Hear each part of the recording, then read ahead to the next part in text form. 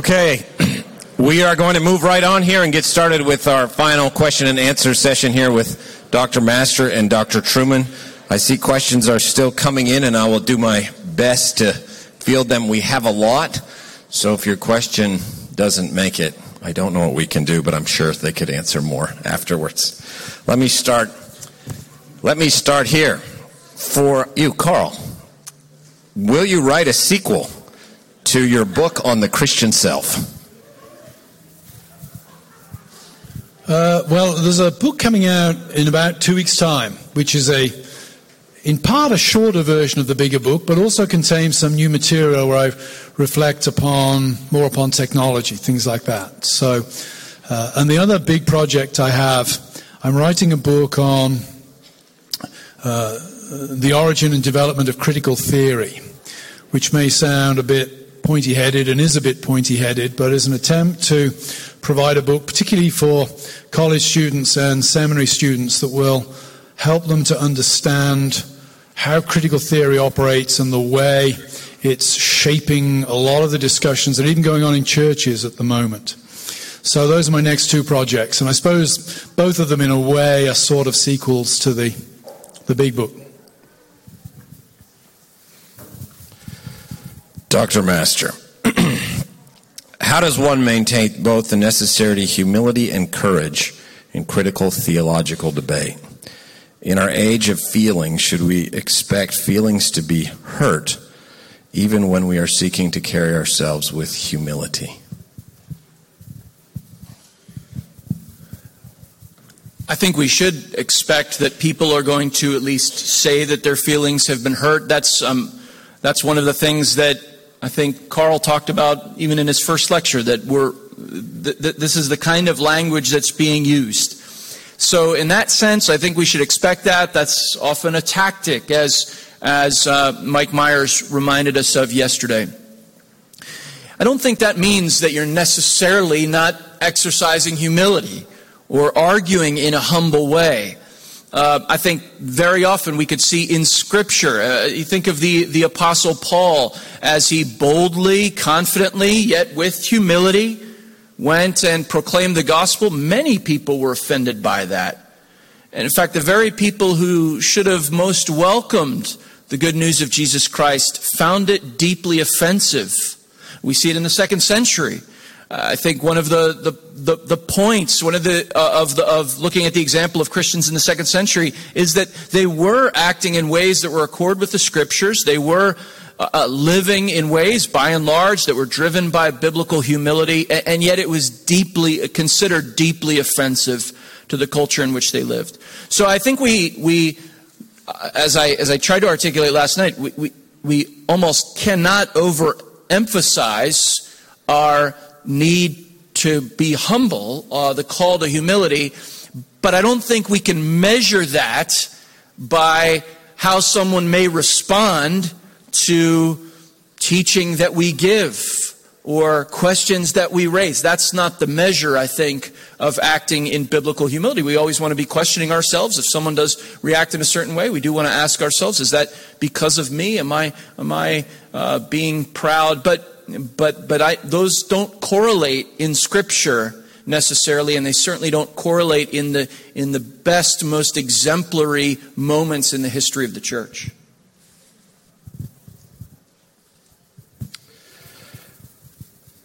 Dr. Truman, you spoke about the advance of technology in our age and its function as a sort of mediator or interpreter of reality. Actually, this question is for both, but first, Dr. Truman, do you think that in a similar manner, the live streaming of public worship, and in brackets, COVID, has the potential, or worse, a potential to disrupt or corrupt public worship? Should we stop it or cut it off? What do you think? Certainly has the potential to corrupt it. I would certainly say that during the time of COVID, in the early phases where nobody quite knew what was going on, and some churches, including the one where I worship out at Grove City, closed worship down, except for the minister and a pianist. Live streaming was helpful in that context. We didn't know what was going on. It was a short-term thing. I think the persistence of live streaming can be helpful to those. We have an elderly couple at our church who can't get out to church on a Sunday. And I think watching a live stream service is, I imagine, better than nothing at all. What concerns me is where people will replace live worship, actual in-person worship, with the live stream. So that worries me, because worship isn't just me and my Bible and hearing words or seeing pictures on a screen. There's something about being shoulder to shoulder with people. There's something about bodily interaction and bodily presence that is important. We know that intuitively. I can see my mum on a Zoom screen, and that's great. It's better than not seeing my mum. But it's not the same as sitting in her living room having a cup of tea with her. I may not be able to articulate why the latter is better than the former, but I know that it is. I was chatting to a student recently, and I asked her, do you do this weird thing? Her fiancé is in France, where you and your fiancé watch a movie at the same time, but you do it online. And she said, yes. I said, well, to me, that's weird. I said, but you do that because you're trying to recreate physical presence as much as you possibly can. So I do think that screens can be helpful, but I think when they supplant actually being in worship, not helpful at all. And I would suggest that there are ways around that. That churches don't, as I understand it, have to live stream their services to everybody. For that couple who can't get to worship, I think you can probably stream the service for those who have a passcode for that Sunday. And it would seem to me that perhaps doing something like that allows us to use the benefit of live streaming for those who are incapable of getting to physical worship for very legitimate reasons, while not enabling those who simply want to lie in bed in their pajamas and listen to the minister on a Sunday. I don't know if I have too much to add to that. I would simply underscore this fact that when through some extraordinary circumstances, and we can see in the history of our Reformed churches, there have been extraordinary moments where for certain brief seasons, often because of plague or disease, there was this inability to gather for public worship temporarily.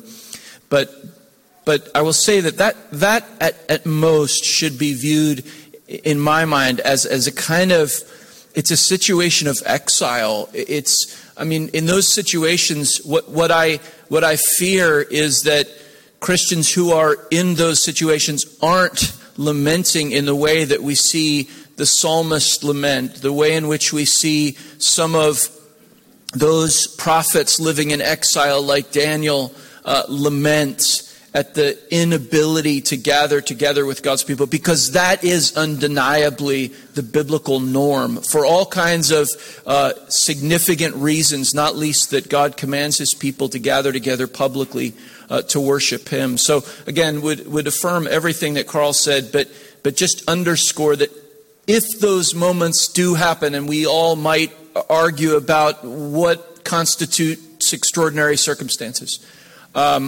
we should lament that fact, because it is something that's not right, that's not the norm, that's not the way it's supposed to be for the people of God. Another question. What part has feminism had to play in the identity crisis? And how should the church deal with feminism? And then a similar question on a number of cards. Do you see a concerning rise or the influence of feminist ideas in Presbyterianism today? This question is for all speakers. Well, I think it depends what you mean by feminism. There are various feminisms out there. The feminism that got women the vote, I would say, is a good thing. The feminism that I'm reading a book on for this lecture on Saturday, Complete Surrogacy Now, that wants to see basically child rearing taken completely away from mum and dad and placed in the hands of the state or the scientists. I think it's a very bad thing. So I would say the question needs clarification as to precisely what kind of feminism we are looking at. There is a kind of feminism that has emerged just recently that places great emphasis upon the importance of the physical relationship between mother and baby and the importance of the physical responsibility of the father to take responsibility for the baby that he's produced. It would strike me that that has something useful to say. So I would say the question really needs to be made far more precise in order to be answered in anything like an adequate fashion. Having said that, has radical feminism affected certain parts of the church? For sure. Is that a good thing? No. That's good. Yeah, I'm sure that Carl's right in this, because there are nuances to the way in which these ideas take shape. I think at its popular level form, the form in which we're all most familiar with it, there is a kind of, there can be a kind of grievance mentality that is divisive, and again, refer you to some of the comments made yesterday. And that, I think, needs to be seen for what it is. So there's you ask him for the sophisticated answer, and then you come to me. And his answer is right, but I do think it's also at a popular level driven oftentimes by a grievance mentality and tearing down rather than offering constructive, perhaps suggestions for blind spots that we've had. Again, this is for both. Dr. Truman first. What spiritual exercises would help a Christian now in a safe and prosperous time to prepare for possible persecution? And then for Dr. Master, related, I guess, what thought should seminaries give to preparing students for persecution? Yeah, good question. I think it sounds rather trite to say it, but I think first and foremost, faithful presence in public worship, I think, is absolutely basic to Christian discipleship in all ages. So that's central. I think a good theology of suffering is important too. I remember reading many, many years ago D.A. Carson's book, I think, How Long, O Lord? And in the introduction to that work, he says, it's about suffering, and he says, if you're reading this book because you're already suffering, it's too late. And I think that's the case. When you think about it, the man with the toothache has little time to contemplate the significance of suffering and pain and put it in a broader context. The man with toothache is wrapped up with the immediate pain. So I think part of what we do now is frame our thinking and frame our theology of suffering and frame our expectations of the Christian life in an appropriate way so that when setbacks, challenges, contradictions come, they're not surprises to us. An analogy might be pretty much all of us, I guess, at points in our lives have been very badly treated by other Christians. That only shipwrecks your faith if you don't have a prior good, solid understanding of human depravity. If you have a good understanding of human depravity, then it can be frustrating and disappointing and outrageous even that a Christian treats you badly, but it doesn't shatter your faith. I'm always glad that the scurvy treatment I've received from some Christians came later in my Christian life than right at the start, before I'd got that firm, solid foundation. So I would say get a good theology of suffering. And I would recommend the series that's coming out from Crossway, written by the Wheaton professor Mark Talbot. Mark is in a wheelchair because of an accident he had as a teenager when he fell out of a tree. One volume has been published. There's another volume coming out. It's going to be 4 volumes in its entirety, and I think it's the best treatment of suffering in the Christian life that I've ever read. So get a good theology of suffering and get your expectations of the Christian life properly attuned. I think one of the problems we face, particularly in America, but in the West in general, is that Christianity enjoyed a very privileged position for 1,500 years or so. I don't think anything in the Bible would ever have led us to expect that. So what is historically normative is arguably theologically exceptional. We need to get our minds around the fact that what is coming is probably more theologically normative than what we've had in the past. Just to add to that, I would underscore participating in the public worship of your church, benefiting from the means of grace that God's given us. The Lord gives us everything we need for life and godliness in the knowledge of His Son, the Lord Jesus Christ. And that's true when times are easy, and that's true when times are difficult. And so that participation in the life of the church, the regular worship of our local congregations, is inestimably important. In addition to that, I would say, as Carl mentioned, expectations are significant. So be acquainted with the history of the church. It is true, as he said, that Christianity held a privileged position for perhaps 1,500 years in the West.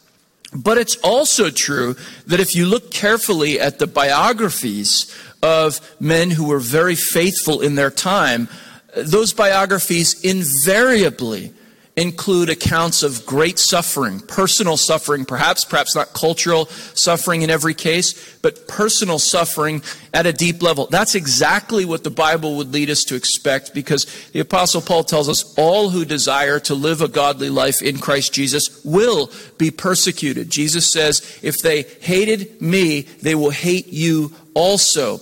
And so, in terms of perspective, I think there is great value in looking at the examples of the saints of old, and there is even greater value in having our mindset adjusted by a careful look at what the Bible actually says in terms of what we should expect being followers of the Lord Jesus Christ.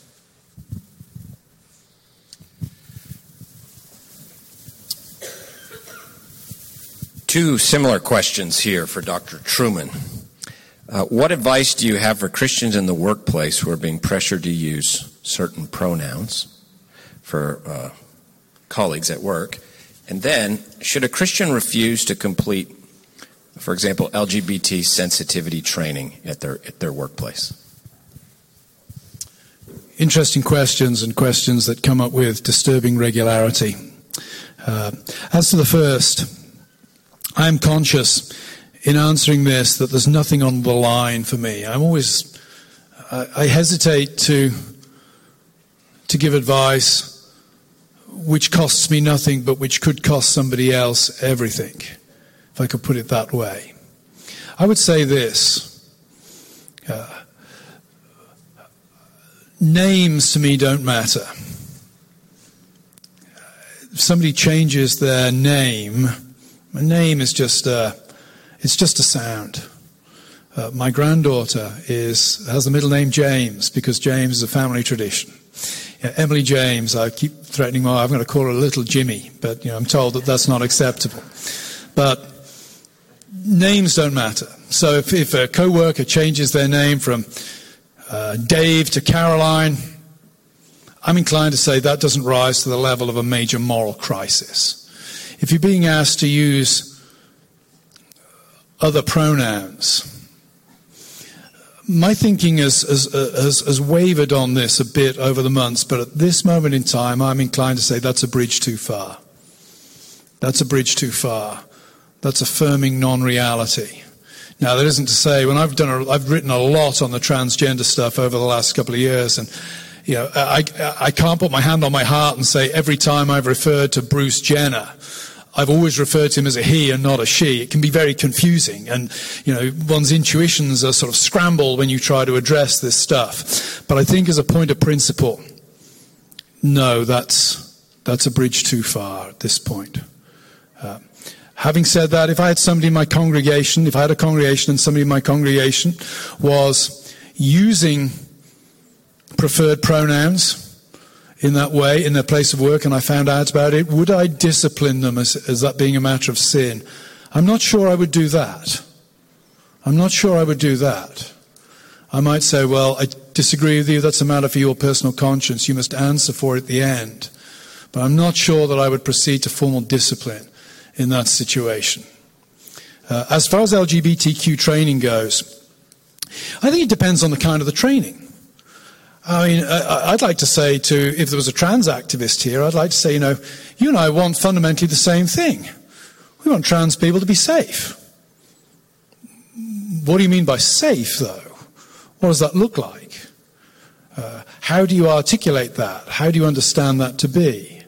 So if LGBTQ training in your workplace basically boils down to treat people with decency and respect regardless of their sexual orientation, I don't have any problem with that.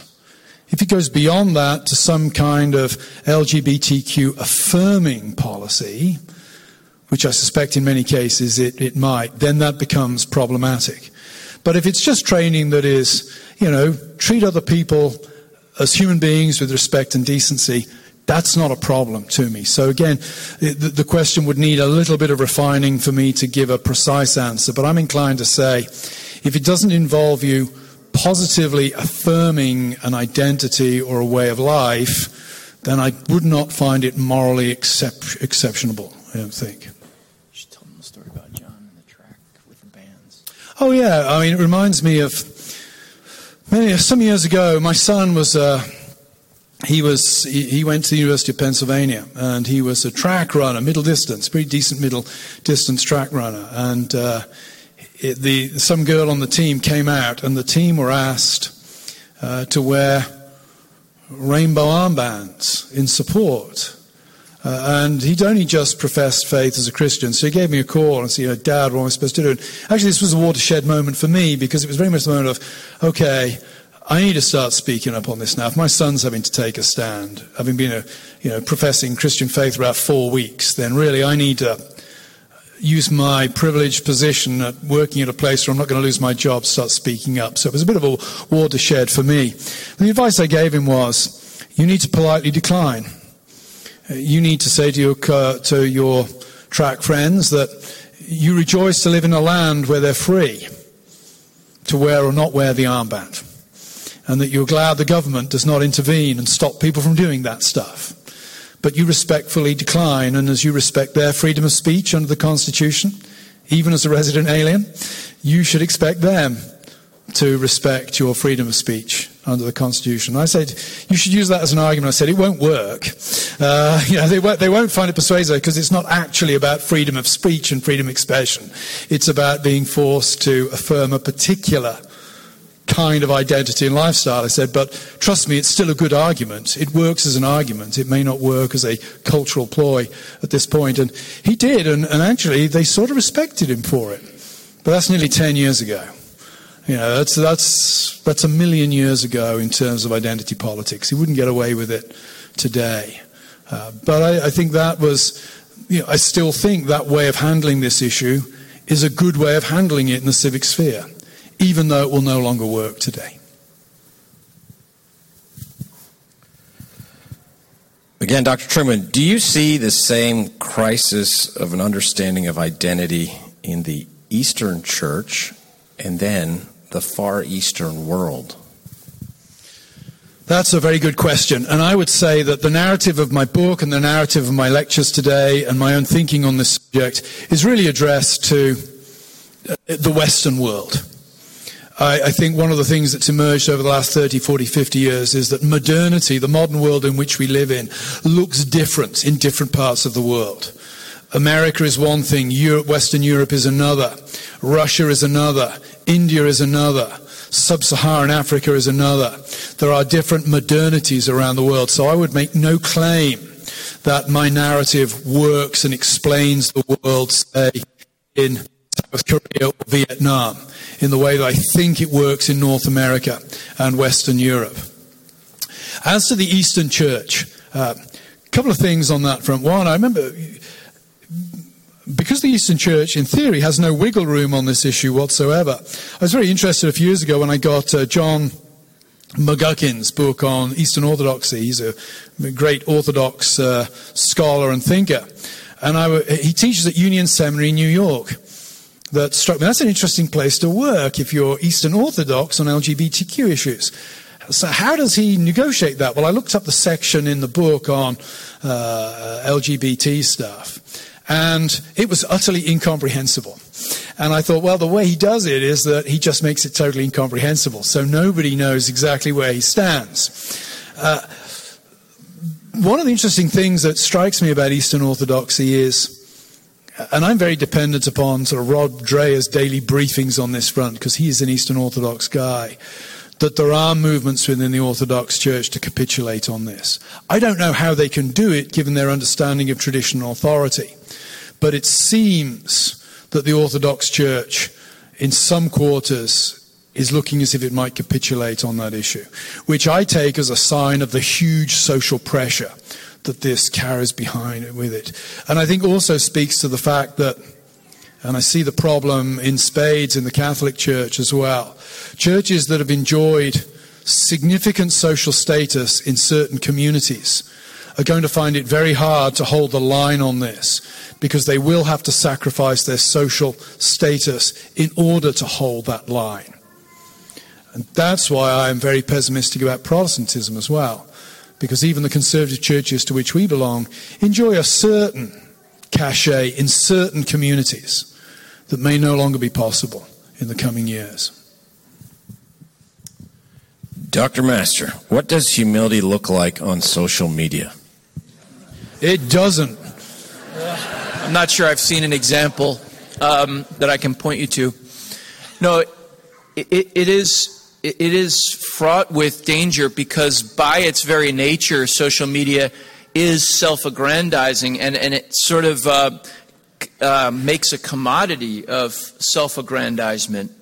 I know that there are many people who use social media just to keep in touch with friends and family members and things like that, and that's a much more innocuous usage of it. But in general, when it becomes a significant part of one's life, it's hard to escape the fact that that's the whole framework of it. It's meant for you to showcase something of yourself in a way that appeals to other people, and a kind of affinity network develops, or a fan network develops. The celebrity culture, which is very much a part of our church culture, this is all wrapped up in the kind of thing we see on social media. And then in addition to that, because you establish an affinity network, that can very easily become an echo chamber. And so you get status points from others by saying the things that you know those people want to hear, and drawing the lines that you know they want you to draw. And that's a kind of peer pressure that is very difficult to escape from, because you know if you step outside those lines, even if by conviction, you're going to get assaulted by this network that that is built up around you.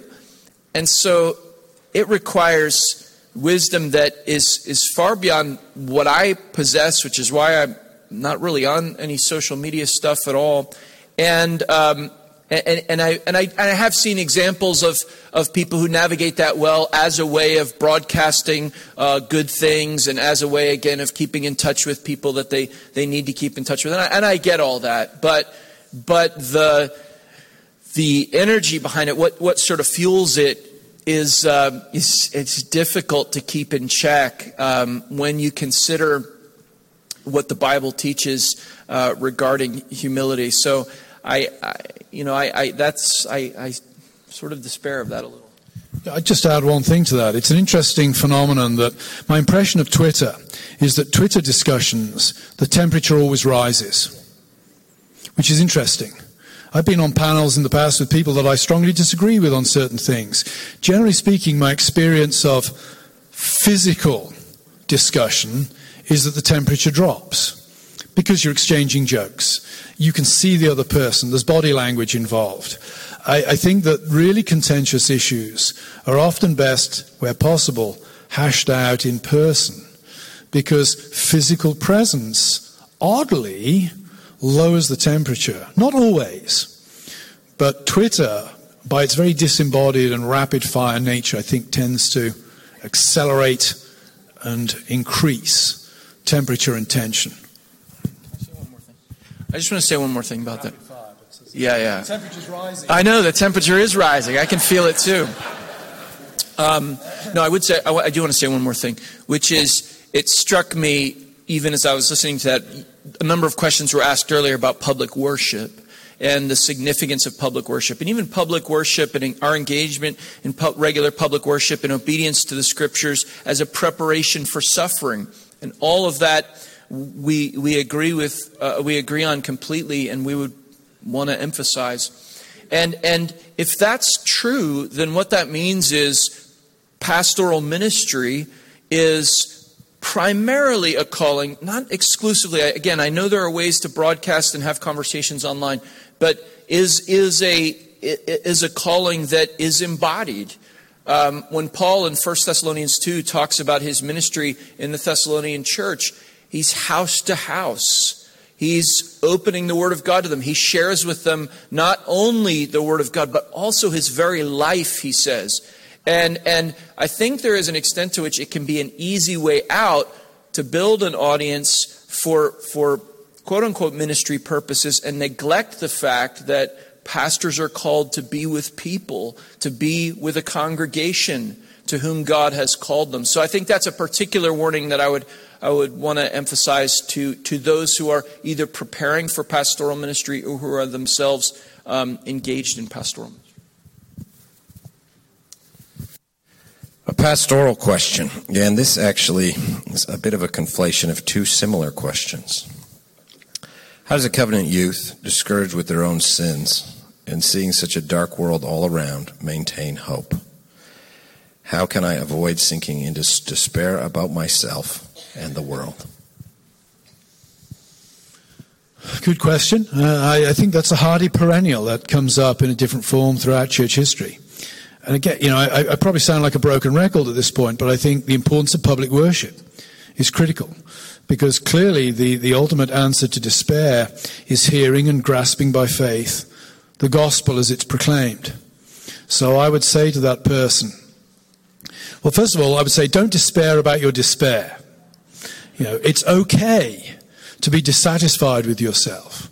It's okay to recognize your own imperfections and sin. It's okay to be depressed. Don't allow the myths of the world around that we're all supposed to be happy all the time to be your frame of reference for understanding your own experience.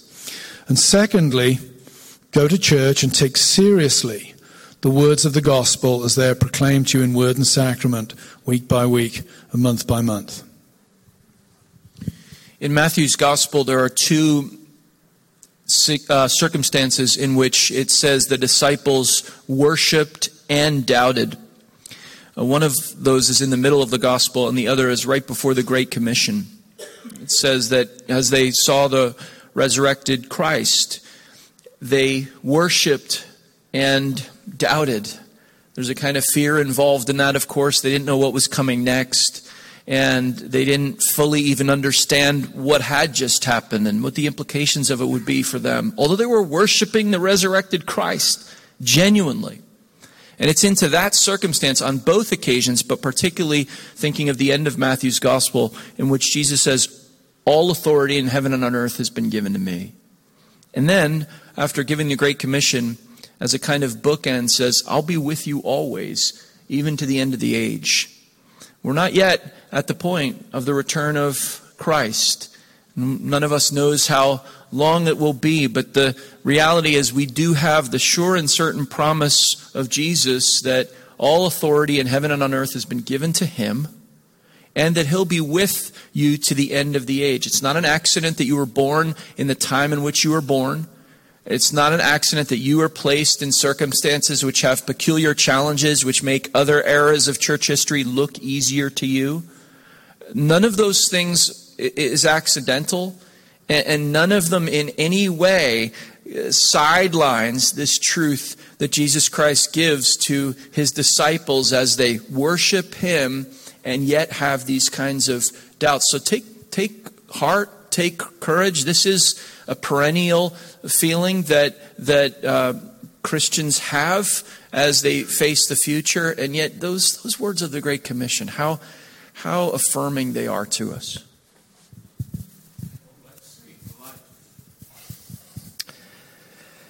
One more question, and it two different forms, and I'll try and bring them together. Dr. Master, how does GPTS plan to maintain its fidelity to Scripture, confessional orthodoxy, in light of the pressures we're talking about today, which we see even in nearby Presbyterianism, even in recent OPC and PCA controversies.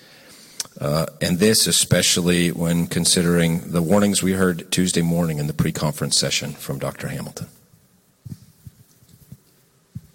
Yeah, that was one of the reasons I thought that was so helpful and so timely. We wanted Dr. Hamilton to speak to us particularly on the causes of decline, the causes of declension in the church. Paul reminds all of us in 1 Corinthians 10, let him who thinks he stands firm take heed lest he fall.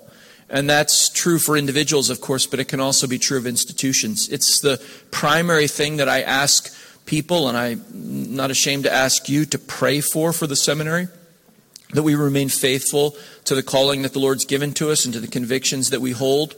It's one of the things that, it is the thing that I pray for the most for myself and for all of us who are part of the seminary community. It's a work of God's grace, and so we need to ask for His help in that. I think at a human level, we do have a number of checks, as it were, in place. Everyone from the trustees on down, every year, without any reservation, affirms our standards of doctrine, the Westminster Standards. We're really clear about that and upfront about it. We're so open about it that in a sense it creates a kind of mutual accountability. I know that there are people in this room, many people in this room, who would hold us accountable, hold our feet to the fire and press us, who would press me if we diverged from that. And I welcome that. That's a good thing. That kind of scrutiny is the kind of thing we all need. So we do those things. We're open about them. There is I think a kind of godly sincerity that is inherent in full and transparent confessionalism. But nonetheless, at the end of it all, it is we rely on God to be gracious to us, to keep us faithful to Him and to His Word and to the commitments that we've made publicly to one another and also to Him. Thank you, everyone. I think we're at time now for the end of the Q&A.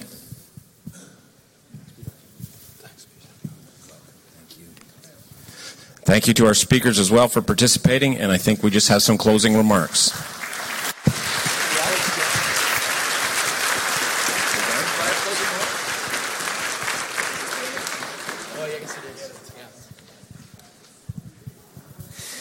I didn't plan closing remarks, but whatever Peter tells me to do, I will do. No, I will say this. As it happens, this is, of course, the end of our conference today, and I want to extend again gratitude ultimately to the Lord, but also to you who have been here. This has been such an encouraging week to many of us. I've heard people say that over and over again, a challenging week, almost overwhelming at times with the teaching we've received, but also encouraging in the Lord. And so we're grateful for your ongoing support of our work here, your ongoing support of one another. And after we adjourn from here, please feel free if there are questions that you have or concerns that you have, you can feel free to bring them to us. We are grateful for our seminary community, for our alumni, for our supporters, and we're thankful to all of you for joining us this week. Let's stand and I'll close in prayer.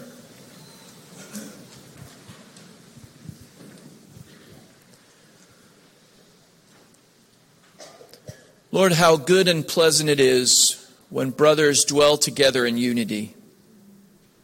We thank you for the unity, the bonds of the Spirit, which we've experienced the fruit of this week. We thank you for giving gifted men to your church as teachers. And we do recognize that the good teaching we've received this week, even this morning, is ultimately from you. We ask for the continued ministry of your Holy Spirit. We do ask that our seminary would remain faithful to you, faithful to our vows, faithful to the doctrinal commitments which we hold. Father, we ask that as we enter what may be difficult days, in fact, we're living in difficult days. You promised us that we would be.